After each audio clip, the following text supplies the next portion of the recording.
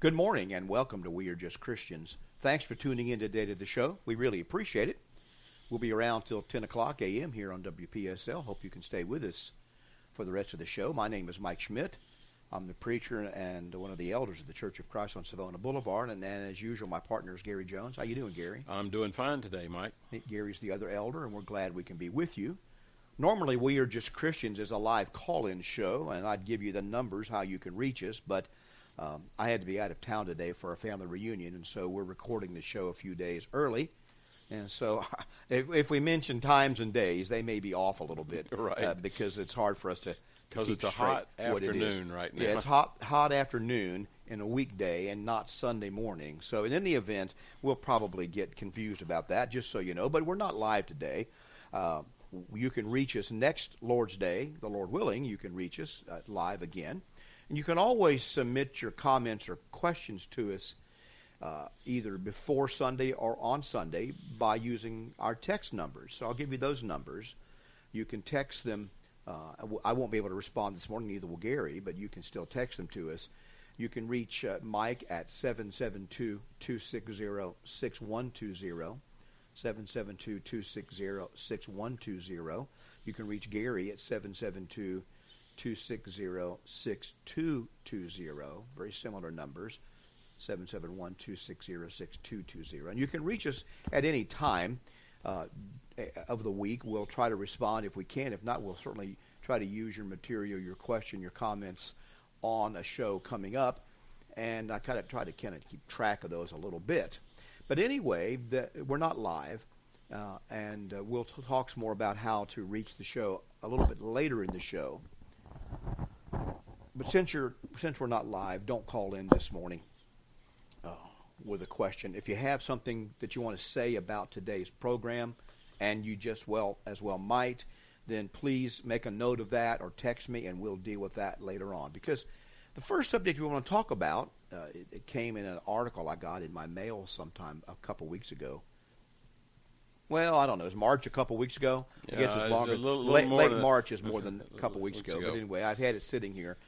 And I want to talk about it this morning. I guess I'd kind of planned to, even if we were live, to talk about it this morning. And it might be controversial to some of you, because it's about baptism. And all I can ask you to do, all that Gary can ask you to do, is take a look at the thought processes behind what we're saying.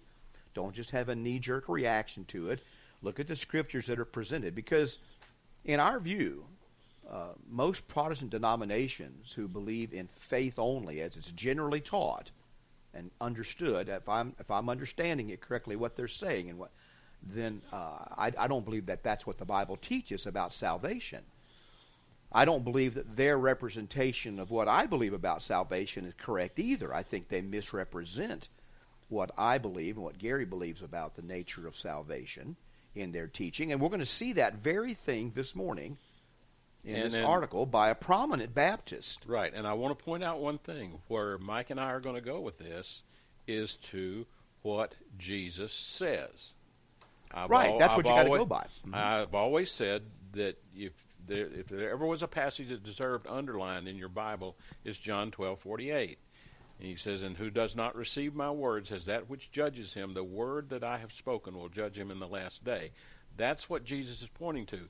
You have to go back to what he says. Correct. Sorry, I just that's exactly right, and that's what we're going to try to do. And you've heard me say about this and other subjects that what happens in religion, people that go to seminaries and things like that, nothing against education. I have an education myself, but they oftentimes get caught up in a systematic theology rather than taking the Bible for what it is, and so they will tend to explain away Bible passages that don't agree with their system rather than actually taking for granted what the Bible says is true and creating a system around that.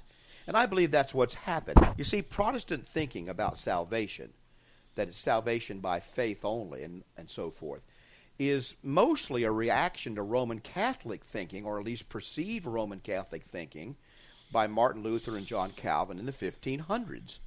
And their presuppositions, and perhaps accurate, I don't know about all of it, about what the Catholic Church was teaching about salvation by indulgences and by works, has colored everything else. And so they had the typical human reaction of going all the way to the other extreme and using words like only, you see, or alone in their doctrines and creeds. And as we're going to see in the article this morning, when you begin to use words like only and alone, I'm going to hold you accountable for that, being an old debater. I'm going to hold you accountable for using those words because the words alone and only have a very specific meaning.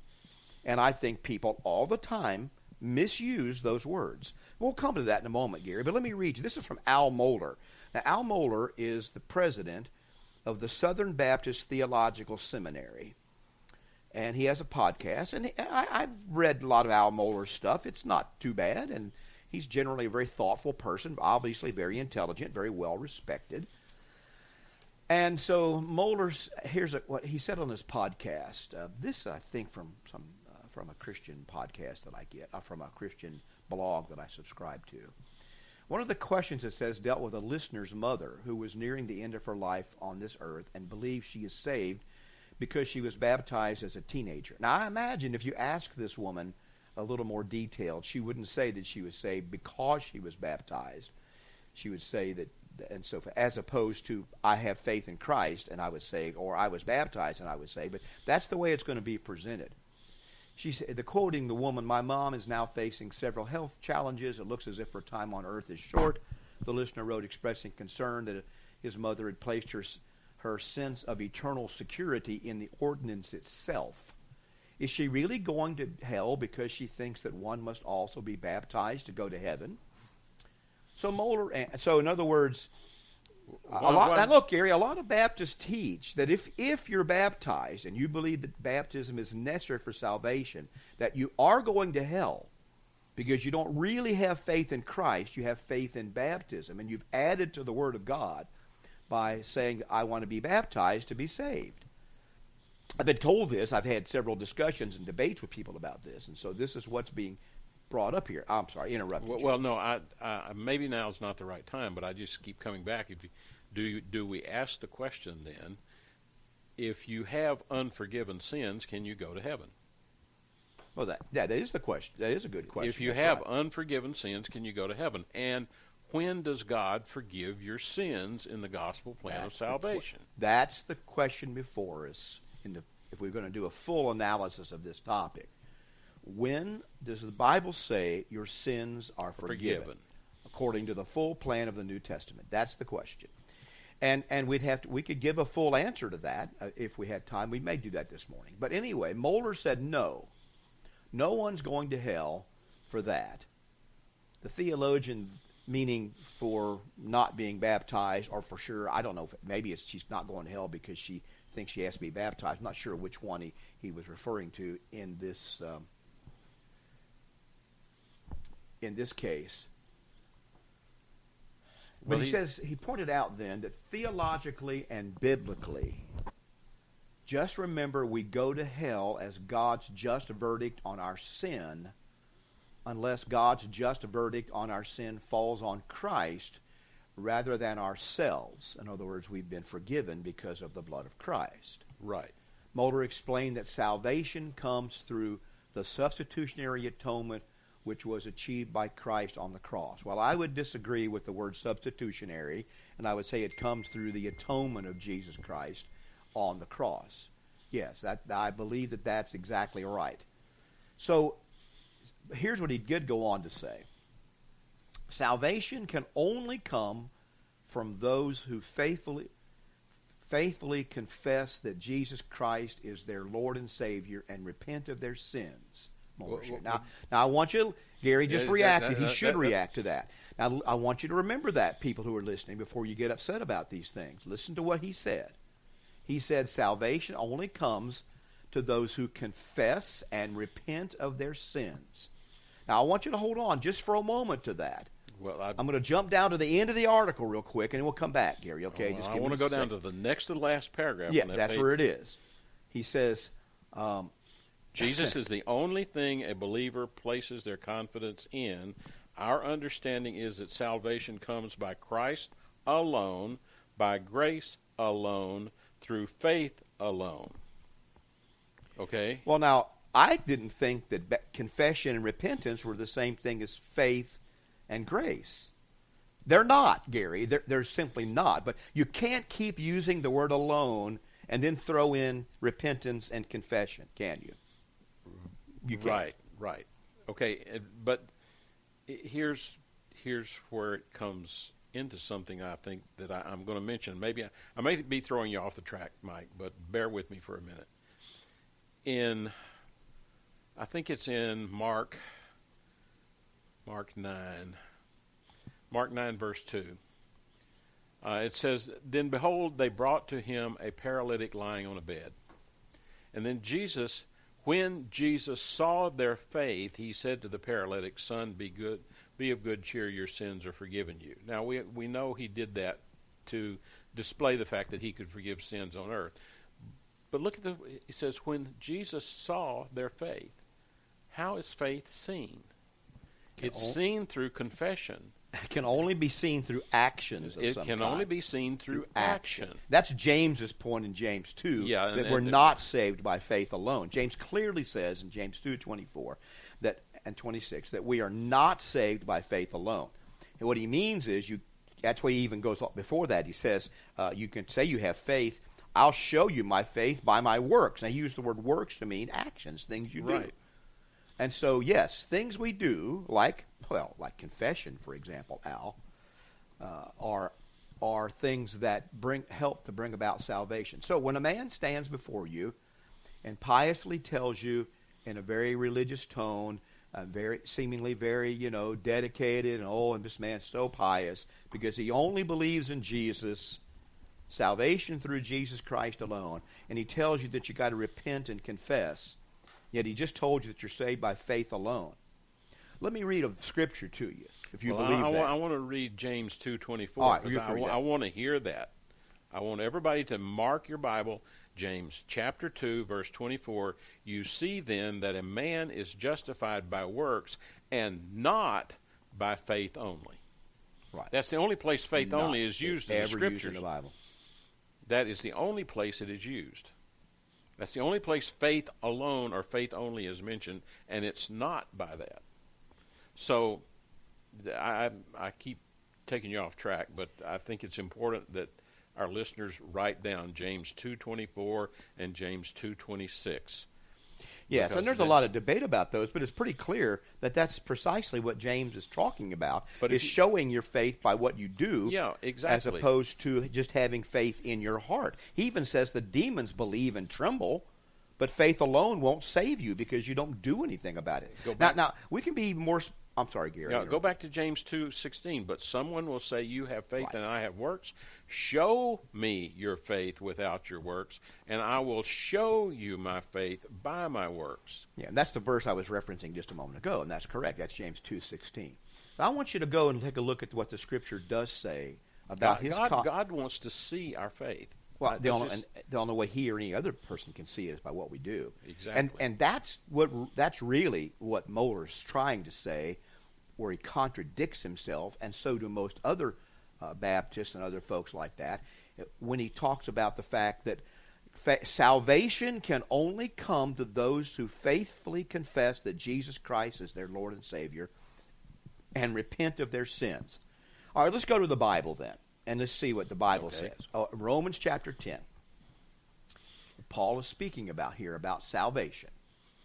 He says in verse 9 of Romans chapter 10, "If you confess with your mouth," that's an action. I don't see any possible logical, consistent way that someone could say that when he says confess with your mouth, when Paul says that he doesn't mean something that you do, a work that the body does. Now, a work that humans invent, a work like Paul is condemning in Ephesians 2, no, that's a work that humans invented to be saved. This is something God said to do. So if you confess with your mouth the Lord Jesus and believe in your heart that God has raised him from the dead, you will be saved. For with the heart one believes unto righteousness, and with the mouth confession is made unto salvation. He says very clearly that confession is the means to salvation. Now, exactly. Mohler's trying to agree with that and yet also disavow what it's actually saying. He's going to try to contradict that in just a moment. Because I can accuse him. Look, Gary, I've sat down and had a long discussion, hours and hours and hours, with a professor at a religious seminary in South Florida many years ago and her disciples, who were arguing with me that they condemn Baptists because Baptists believe in saying a prayer or making a confession before you're saved. She said true faith only is only in the heart. You don't have to confess anything. You don't have to repent. You don't have to believe anything except you don't have to do anything except what you believe in your heart. So when Baptists require a sinner's prayer or repentance, they're wrong. They're going to hell, she said. She told me, just like you are, for preaching you got to be baptized to be saved. You have to be baptized to be saved. So there are people out there that take this faith-only thing seriously, and Mohler's obviously not one of them. But this verse very clearly in Romans sets some conditions beyond belief, because faith is in the verse, confession is in the verse, okay?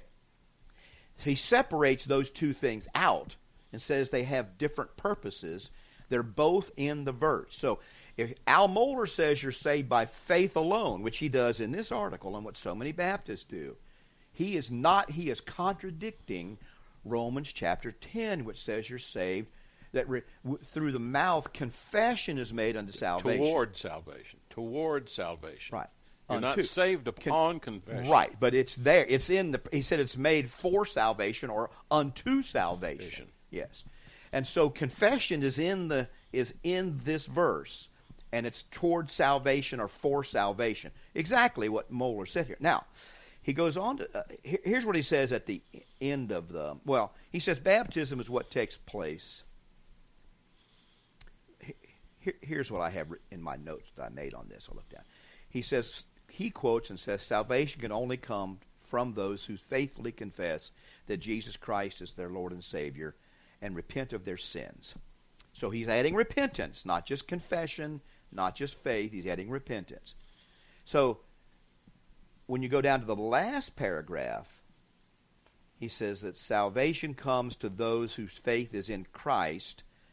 I don't argue with that at all. Salvation comes to those whose faith is in Christ, not to those whose faith is in baptism. Okay, think about that for a moment. I agree with that. If you know somebody, Gary, that says, my faith is in baptism, I don't really believe in Christ, I believe only in baptism, I don't believe in Christ, I just believe in baptism. Have you ever met anybody like that? Yeah. Yeah. Do they really believe that the only thing that they don't need Christ at all. They just need to be baptized. I personally don't know anybody who believes that. People that I know that believe in baptism believe that it all comes from faith. Well, faith is the backbone of everything. It's kind of like I believe in Jesus, but I don't believe in what the Bible says. Well, there might be. That's right. But now notice this though. Kind of the thing that's going on. He said that faith is for those whose faith, salvation is for those whose faith is in Christ, not whose faith is in baptism. Now wait a minute. He got up here just said you got to confess. Is there faith in confession? Oh, yes. No. Well, are they putting, if they make a confession, are they putting their faith in confession, or are they putting their faith in Jesus Christ? Faith, I'm looking at faith as, you're taking a point correctly, but I'm looking at faith as the starting point. Faith that's the truth of it, Gary. But faith is the basis. But now, for look, all we do. In Romans 10, it's not. In Romans 10, he separates the two and talks about faith and confession, belief and confession having two different things. Now, how different they are, I'm not going to discuss here, but he separates the two words out. You and I both know that sometimes in the Bible, the word faith or belief includes the action that comes after it. Right. It includes repentance and confession and baptism. That's obvious from many contexts in the Bible. But Mohler's the one who separates it out in his theological training and says that you can't have faith in baptism because you have to have faith in Christ. Well, he's just got done telling us that you have to repent and confess. Well, remember, are those people's faith? Is those people's salvation in repentance or in confession? Or do they have faith in repentance instead of Christ? He wouldn't say that. He wouldn't believe that at all. Well, he just singles out baptism because that's it. That's the bee in his bonnet. You see, I keep coming back to faith as the basis because what did we say from John 12:48? Jesus said, "The word that he speaks will judge you in the last day." Take a look at Luke 12. We're talking about confession and repentance. Luke 12, verse 8 and 9. Also, this is Jesus speaking again. Also I say to you, whoever confesses me before men, him the Son of Man will confess before the angels of God. But if he who denies me before men will be denied before the angels of God. Now, what's the result of being denied before God? Yeah, that's not salvation. That's not salvation. Well, Gary, and I'm trying to break down his point, right, and as an argument that falls. And I have to tell you, the conclusion I came to reading this article, Al Mohler is a lot smarter man than this. Now, either one of two things: either he's not very smart on this point, or he's being very disingenuous to his listeners. He's being almost to the point of dishonesty. I said this in a sermon the other day, or class 1. In learning how to debate and to think analytically about things, I was trained, and I believe correctly so, that I need to be able to restate my opponent's argument in terms that they would agree with, and then show why it's wrong. Not make up a straw man or put words in my opponent's mouth that they don't agree with. And what he does in this article and his podcast is puts words in people's mouth, like you and I, that believe that baptism is essential for salvation because it's an element of faith. We believe that because it is an element of faith based on obedience to Christ. He puts words in our mouth to say that we believe or are teaching that baptism alone will save someone. I've never said such a thing. Don't believe such a thing. I don't believe faith alone will save anyone. I don't believe repentance alone will save anyone. I don't believe confession alone will save anyone in the New Testament era. And so for him to put words in our mouth and say that we just have faith in baptism alone is dishonest. It's certainly ignorant. And I use that word in a kind way, meaning just simply someone who doesn't know what he's talking about. But it's hard to believe that Al Mohler, a trained seminarian, so much so that he's the president of the Southern Baptist Theological Seminary, doesn't know the arguments that include baptism as a means of salvation. And my point is he doesn't know the Scripture. Well, that's my point. I think he's being disingenuous about it because he doesn't bring up any of the other scriptures that do deal with this. Well, we just read one about, what did we read one about? Confession?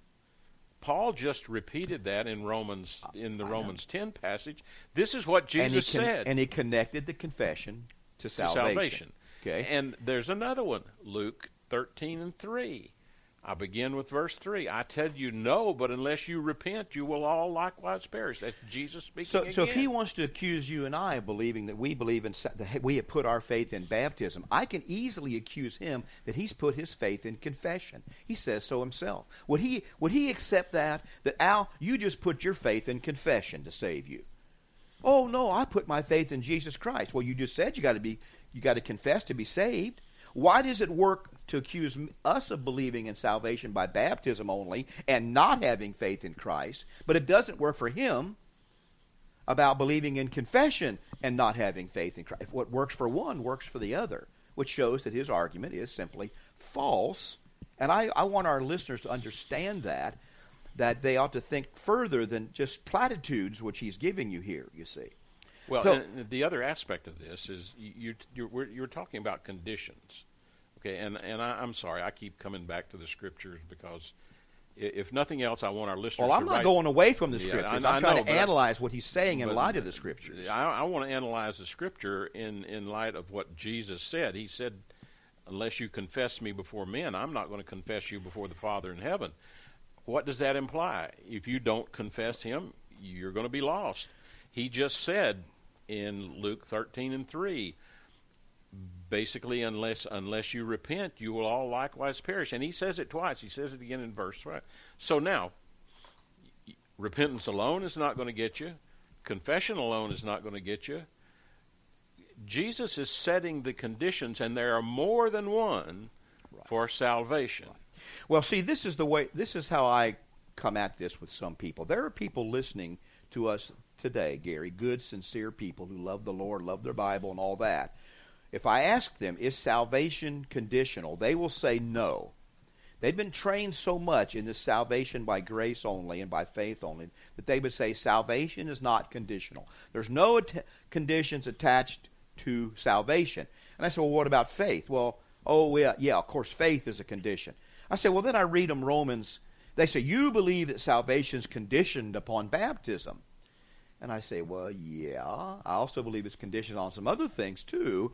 And so I read them Romans 10, which I just did. And I say, so do you believe that Paul is saying that belief is a condition of salvation? Oh, yeah, I believe in faith, belief. Well, what about confession? Oh, well, they're a little more reluctant, but they will finally admit, most are honest, that confession is a condition of salvation. So I bumped them off the notion, the high-minded notion that salvation is unconditional and so forth, to those who believe in Christ, that it takes confession. So, see, according to Romans 10, Gary, it's possible for someone to have faith in Christ and not confess and be lost. Right. You'd have to read Romans 10, verse 9 and 10, and conclude that if someone said they had faith in Christ but did not confess, that they would be lost because it doesn't lead to salvation. So now I said, well, then you and I only differ about the number of conditions and what they are. You and I both agree now that we've got off our high-mindedness, that salvation is based not only on faith in Christ, but on other conditions. We're just differing about what they are and how many there are.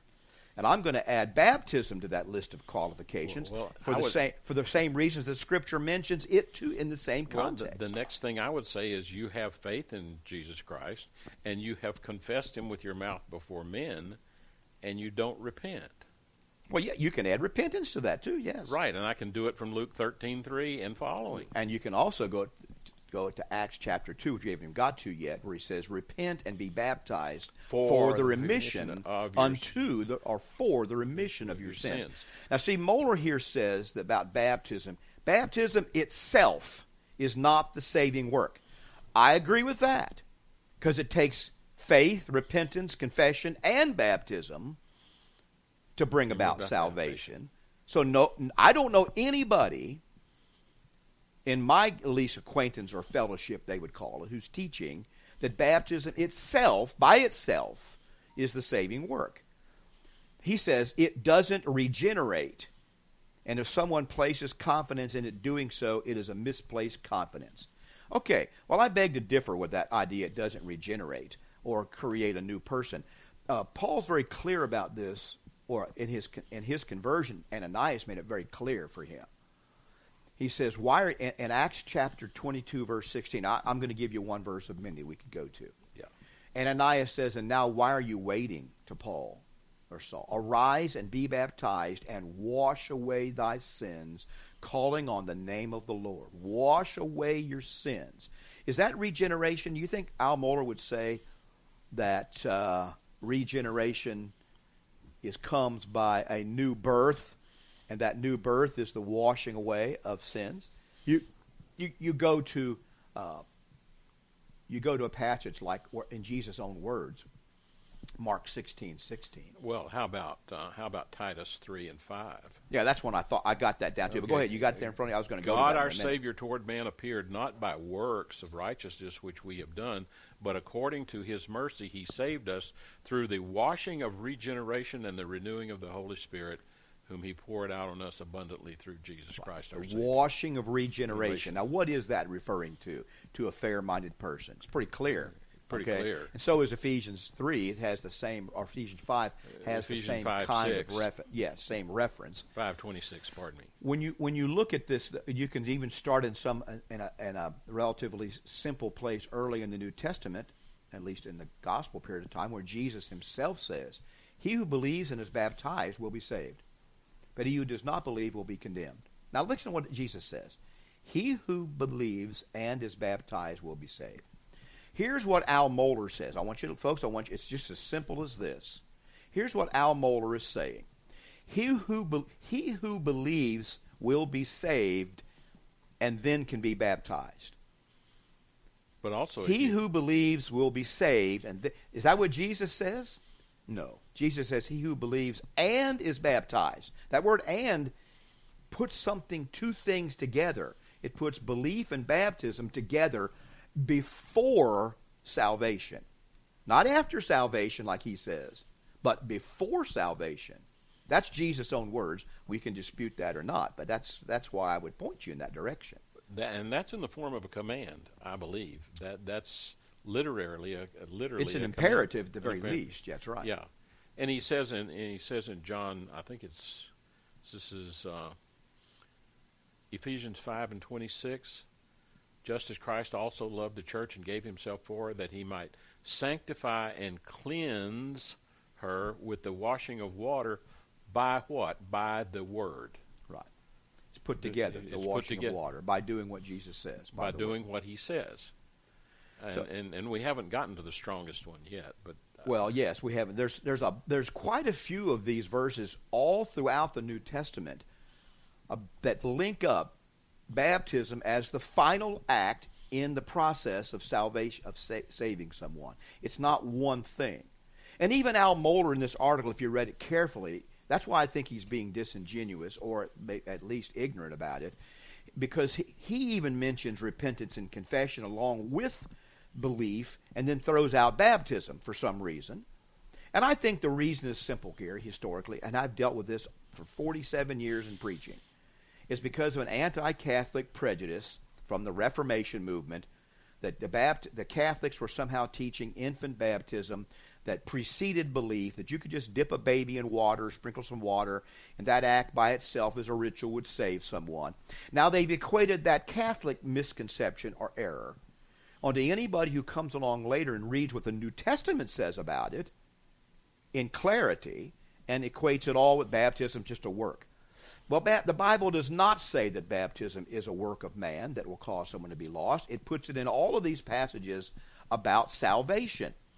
Well, when Paul was told to wash away his sins, who forgives the sins? You don't forgive your own sins. God does that. It's not what you're doing. It's what God is doing at that point. Right. I guess I can't get around that part of it. Well, this passage, the Scriptures is pretty clear about this. I mean, I'm having a little brain lock about the verse I'm trying to find here. That is, hang on, I know where it is. I just now remember where it is. It's in, I think it's Colossians chapter 2. This is wrong too, I imagine, now that I've thought about it. Give me a word or two. Maybe I can help you find it. It's basically saying that faith in the operation of God, that baptism is faith in the end. It's Philippians 2 or Colossians 2. I'm having a whole mental block here because of that. Why in the world? I'll find it in a second. I had it all in my mind a moment ago, and now I'm completely... Colossians 2:12.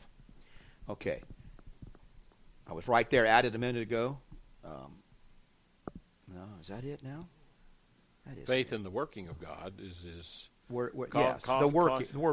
That's the word verse I'm looking for. Yeah, faith in the working of God. It's in him you were also circumcised with the circumcision made without hands, by putting off the body of the sins of the flesh. There's putting off the body of the sins of the flesh by the circumcision That's of Christ. Christ. That's a regeneration, right. By the way. Yeah. Buried with him in baptism, in which you are also raised with him through faith in the working of God, who raised him from the dead. And you, being dead in your trespasses and the uncircumcision of your flesh, he has made alive together with him, having forgiven all your trespasses. So that verse is saying, it's comparing circumcision, which is a new circumcision of cutting away the flesh. It's not made with hands like the old circumcision of the Old Testament, but it's the circumcision of Christ. What is that circumcision? Well, verse 12, buried with him in baptism. We're buried along with Christ as he was buried in the ground. We're buried with him in baptism, the waters of baptism, wherein you are also risen with him, a new life. That's the regeneration that Mohler says baptism doesn't provide. This verse and Romans 6 say that we are risen with him to a new life. That's the regeneration. And that occurs through faith in the working or operation of God. So he says here that baptism occurs, the work in baptism occurs by the working of God. Baptism, according to the Bible, is not a work that you do. If it's done because of faith in Christ and repentance and belief in Christ, it's not a work that you do. It's God doing the work of regenerating you through baptism. So he can argue with God about this. It's pretty clear from Colossians 2:12 that baptism is not a work that Paul condemns. Same author wrote both of these books according to the Holy Spirit. But he says that this baptism regenerates and raises one up to walk in a new life. No one here is saying that baptism by itself saves anybody. It's disingenuous for him to say that or imply that. I don't know what this woman in the story believes. She probably believes that since she was baptized and had faith in Christ as a young woman, she doesn't need to do anything different than that as she's dying, because she still loves the Lord and has been faithful to him, so she doesn't need to do anything else, and so forth. Here's the ironic part. A person like Al Mohler will also get on the air and tell you to say a sinner's prayer. Now, I thought salvation, he says here, what does he say? Where does he put it? It comes by Christ alone, by grace alone, through faith alone. Now, just logically knowing the English language since I was a child, you can't have all three alones in the same sentence used the way that he does, because they're self-contradictory. Okay? And yet he does. We can come back to that. But where is a sinner's prayer in that? I thought it was by grace alone, not by prayer alone. I thought it was by faith alone, not by prayer. Well, if he's going to exclude baptism because he says it's by faith alone, then I'm going to exclude a sinner's prayer, because that's not by faith alone either. Well, it's interesting to me, and I don't have time to go through and look at the passages, but when Paul met Christ on the road to Damascus and went on to Damascus, he was there for 3 days before Ananias. Acts 22, yeah, he was there for 3 days blind, praying. What was he doing? Praying. That's the point. He was praying. Right. One would think if you're saved by prayer, then the Apostle Paul would be a prime candidate. And that's the whole point. Ananias came to him and said, what are you waiting for? You've been praying. You've been sitting here being sorry. You repented, obviously. Now, what are you waiting for? Arise and be baptized and do what? And wash away thy sins. Not because your sins have been forgiven already, but because your sins need to be washed away. And so Ananias did that very thing. And so I want people who are listening. I know that most people probably don't agree with what you and I are saying right now, Gary, off the top of their head. They've been indoctrinated or told other things.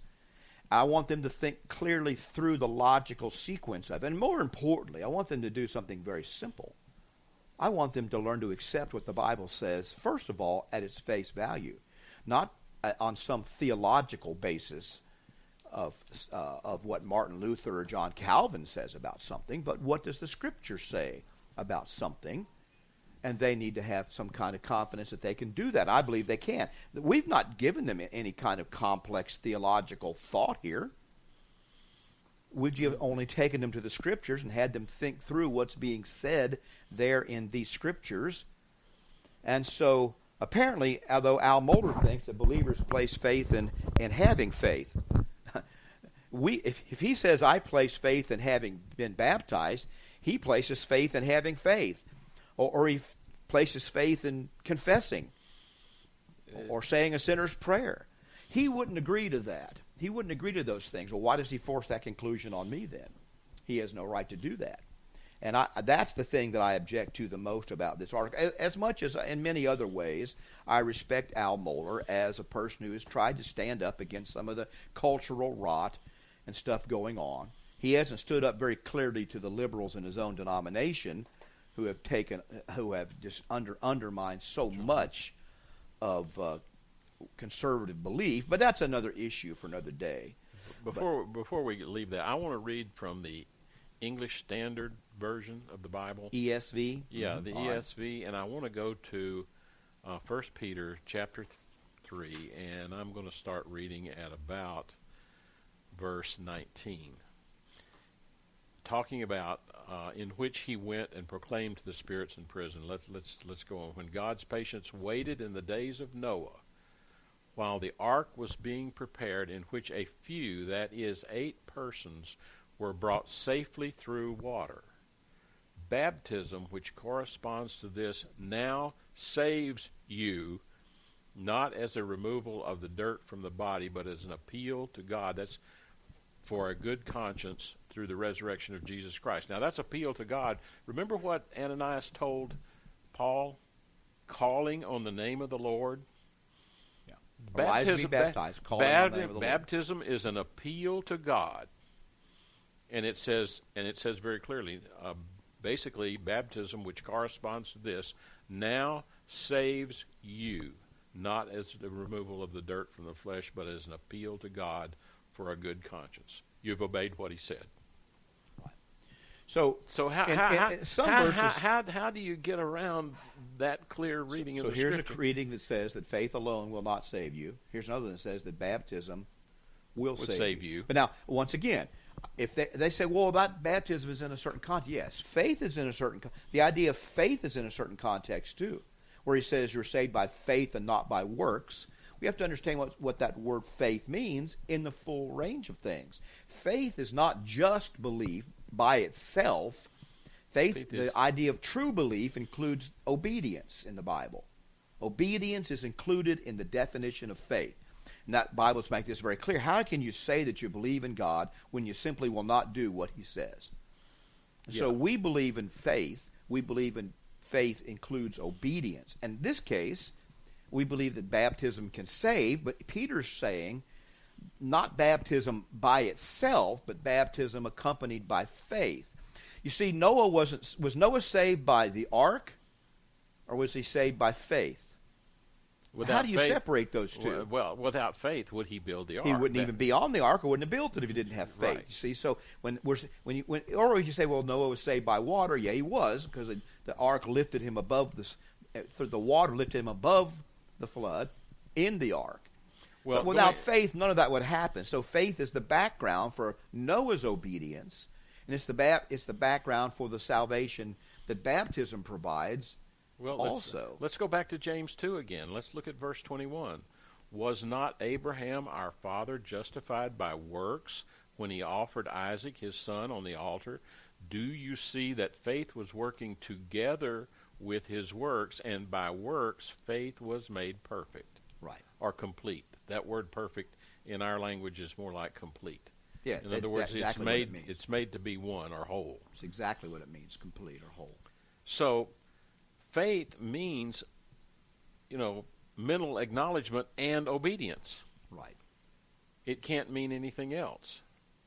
Now, I'm going to confuse everybody here a little bit in the idea of being a little bit transparent.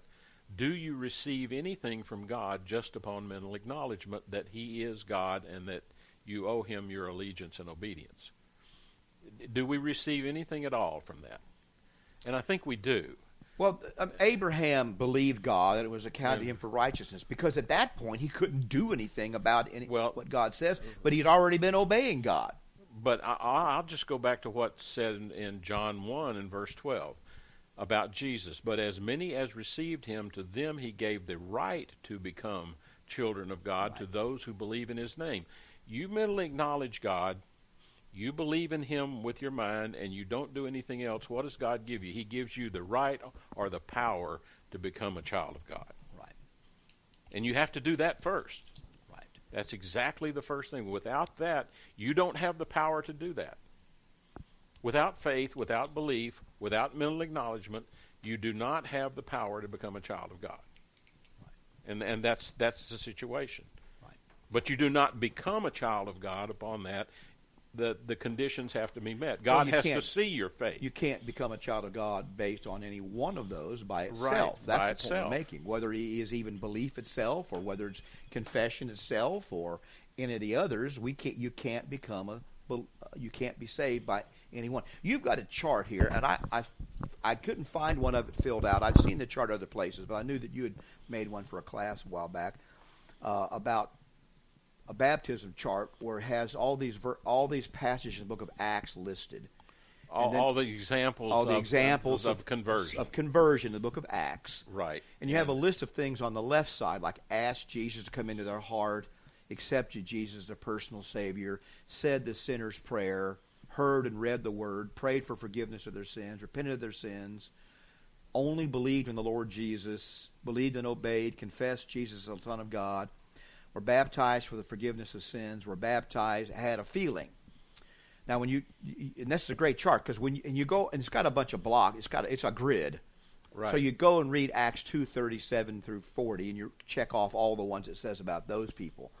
And what you don't find in this chart, it's not filled out here, but what you don't find in the chart, if I remember how you use it, and I've seen this like this before, you don't see anybody who was ever told to ask Jesus to come into their heart, which is what someone like Al Mohler would preach. And you don't find any example of conversion that does not mention baptism. No, that's the point I'm getting at, is Yes. that there's several of these that it mentions on some and the others, but all of them were baptized into Christ. Exactly. And that's the one thing that so many Protestants reject, is the one thing that the New Testament examples of conversion say.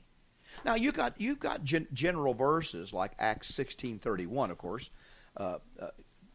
believe in the Lord Jesus Christ, thou and thy house, and thou shalt be saved. But what do you find out about that? They use that one verse. What do you find there? Well, you find that man being baptized, him and his house.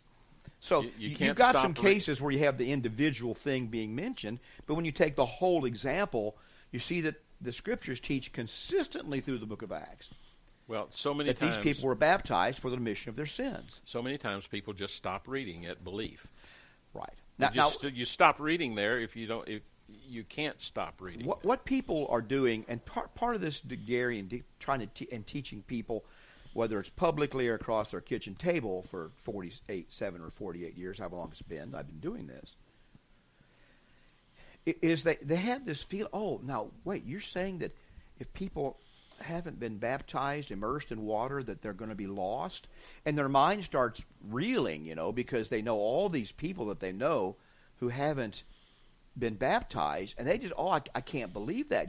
You're saying that my grandmother's lost. You're saying that all these people are lost. All these good people are lost. Well, I'm not saying anything. I'm telling you what the Bible says, and you need to understand that. And that's a big issue. That's a big issue for me. How can all these people be lost? I'm not downplaying the issue, but just saying, well, if your solution to the fact of so many people being lost is that I'm just going to teach you don't have to be baptized to be saved. If you think that's the solution to the problem, that I'll just teach faith only, I won't teach baptism, you've barely put a drop in the bucket. What about all those people who don't believe in Jesus Christ at all, or don't believe in having faith at all? What about all those? There are billions more of those people who don't. So you haven't solved the problem. I fear this, Mike, that those people who teach that, okay, I'm going to solve the problem by teaching baptism is not necessary, or leaving baptism out of the gospel plan of salvation, you've just created more of those people that are going to... I know. You just added to them, because the real truth is they need to be baptized to be saved. Yeah, that includes me, are my they children, be saved grandchildren, because everybody you else. taught them something different and they innocently believed it? Jesus says in Matthew 15, beginning in verse 13, he answered and said to them, every plant which my heavenly Father has not planted will be uprooted. Let them alone. They are blind leaders of the blind, and if the blind leads the blind, both will fall in the ditch. Be careful. Yes, and that's why we keep pointing you back to read these scriptures for yourself, and don't just say, well, Al Mohler said it, or I've heard it all my life. And the trouble is, here's Americans, especially Southern Americans, most people we know have some knowledge about baptism or faith and so forth, and so we can picture them all being saved, so we feel happy about it. What about all these people down through time and across the world who've never heard of anything like that, or at least have never been brought up with those things? They're all still lost, so you haven't solved anything. And the problem is then, how shall they hear except they have a preacher? That was Paul's point in Romans 10. Right after he told them that they were saved by confession, he said, how shall they hear except they have a preacher? Go out and preach. Go teach people. That's the only thing you can do about it. I can't fix the whole problem as a preacher, but I can go teach the people that I come in contact with. And be careful of what Jesus says. There's not any fuzz on some of these passages that we read, because he said of the scribes and Pharisees who were teaching the Jews wrong things, he says, "Thus you have made the commandment of God of no effect by your tradition," right. Which is exactly what they're doing. Yes. "Hypocrites, well did Isaiah prophesy about you, saying, these people draw near to me with their mouth and honor me with their lips, but their heart is far from me. In vain they worship me, teaching as doctrines the commandments of men." Yes, and be careful about some of these preachers. Be careful about us. I want you to look at the Scripture. Exactly right. Be careful about us. That's why I'm mentioning that's found in Matthew 15, beginning in verse 6. Okay. If you'd like Gary's chart, by the way, so you can fill it in for yourself. I'll find it. I've got it right here in front of me. Okay. If you will text me 772-260-6120.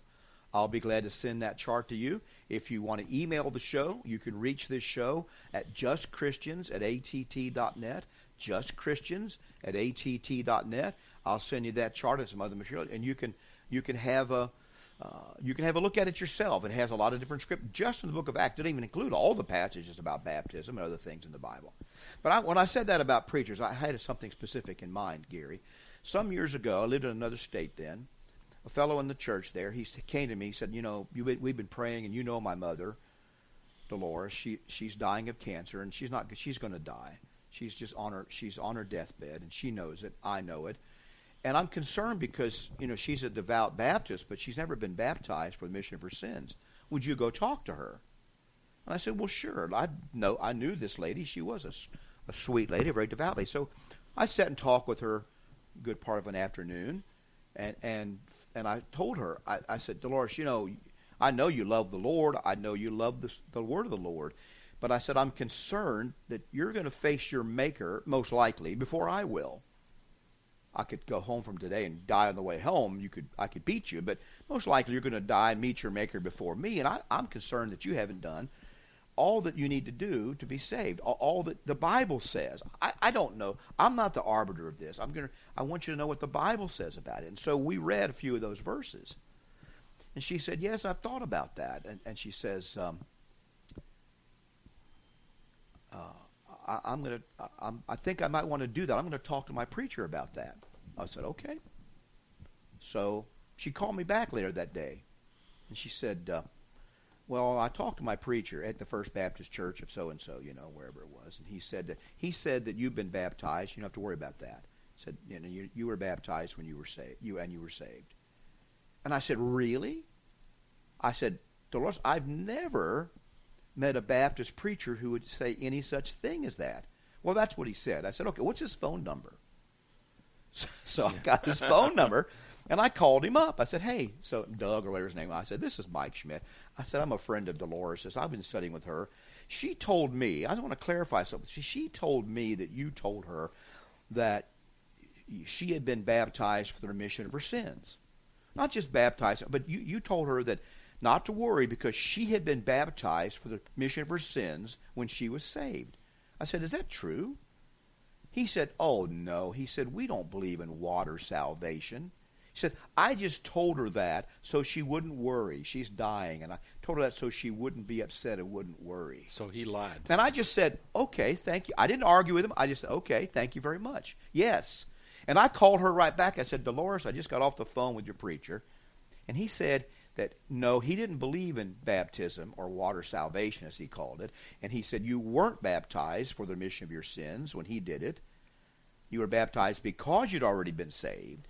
And that he just said what he said to you so you wouldn't worry and feel bad because you're dying. Oh, she was livid. She said, can you come over here and baptize me as soon as you can? I said, I'll be glad to. Now, I can tell you the interesting story of how we had to do that with a woman with oxygen tanks and barely able to walk. Took us all day, all the rest of the day to do that in a neighbor's hot tub. She was joyous. So about a week later, we're sitting in the Baptist, I'm sitting the second or third row in the Baptist church building, looking at this preacher preaching her funeral sermon. He's looking at me too. And I'm thinking, you didn't even have the courage to try to tell this woman what the Bible said or what it didn't say. You just basically tried to comfort her with words that were false comfort. But I know that she, and here's what I told her. I said, yeah, she said, I wish I had done this years ago. I would have felt better. I said, well, okay. It didn't matter her feelings, but I said, all you can do, Dolores, is meet the Lord and be able to say to him, I've done everything as best I could to honor and please you in my life. And when I failed, I've turned to you for forgiveness of my sins, and I have confidence that you, by the blood of Christ, will forgive my sins. And I said, I would not want to go to my Maker having read the Bible, clearly what it says, and said, I don't really think it matters. And Gary, I hope I don't die with that attitude, saying that I don't think what the Bible says matters. I'm going to take my chances on some preacher saying faith alone or grace alone or whatever it may be. So it's real, and you people ought to check with your preacher about this. What did Jesus mean in Matthew 15 and beginning in verse 13 that I just read when he said, every plant which my heavenly Father has not planted will be uprooted? Right. What does that mean? It means that plant's going to die. Right. And basically with a spiritual application, it means you're going to die. Let them alone. They are blind leaders of the blind. And if the blind leads the blind, both will fall in the ditch. Following somebody that doesn't know what he's doing or can't see will not keep you out of the ditch. No, you need to take a look at this for yourself. Sure. And even more so, what he said in Matthew that we read earlier about the vain worship. What is vain worship, Mike? What does it mean to say vain worship? It's empty, useless, pointless. Pointless, right. Pointless. Yeah, it's not accomplishing what you think it is. Teaching his doctrines the commandments of men. So does this have serious consequences, Mike? It does. It does. And I believe it does. And no, Gary and I are not saying that just because a person gets dunked under the water that saves them. We're not saying that babies are baptized, that that's what you got to do. We're not saying you can baptize someone who is not a penitent believer. We're not saying that once you're baptized that that's all that really matters. You don't have to do what else God says. We're not saying you have to put your faith in baptism to save you. You put your faith in Jesus Christ. And when you put your faith truly in Jesus Christ, you will do what he says, which is repent and be baptized for the remission of your sins. That's why baptism is connected to faith, because it's doing what, when you say you have faith in God, you will do what God says. That's the whole point. It goes back to, I'm going to quote Hebrews 5, having been perfected. This is Hebrews 5, chapter 9, everybody write it down. And having been perfected, he became the author of eternal salvation to all who obey him. Right. I also want to make one more point we haven't even got to. Ironically enough, these guys like Al Mohler and a bunch of other people, they tell their congregation to be baptized. They will preach about baptism, but it's only done, on Easter Sunday or Christmas or something like that, and it's because of being saved that they're baptized. And the Bible doesn't say, repent and be baptized because you've been saved. It says, repent and be baptized for the remission of sins. And there's an urgency to it that I've seen Baptist churches wait 6 months to get all those people together, and then they go be baptized. So, what did Ananias tell Paul, though? In the same right now. Why are you why tarriest thou? Hurry. So I want to take that another issue then. Is that kind of baptism valid? Is it really baptism to do what they teach? Our time is gone today. I appreciate everybody listening. We really want to talk about a couple of the subjects, never got to it. But I appreciate you listening. Hope that you take some of these things as food for thought. And we want to invite you to take a look at our website, which is wearejustchristians.com. Wearejustchristians.com. And you'll find recordings of these radio shows going back as a podcast. You'll find recordings of all the sermons that have been done here for years and years.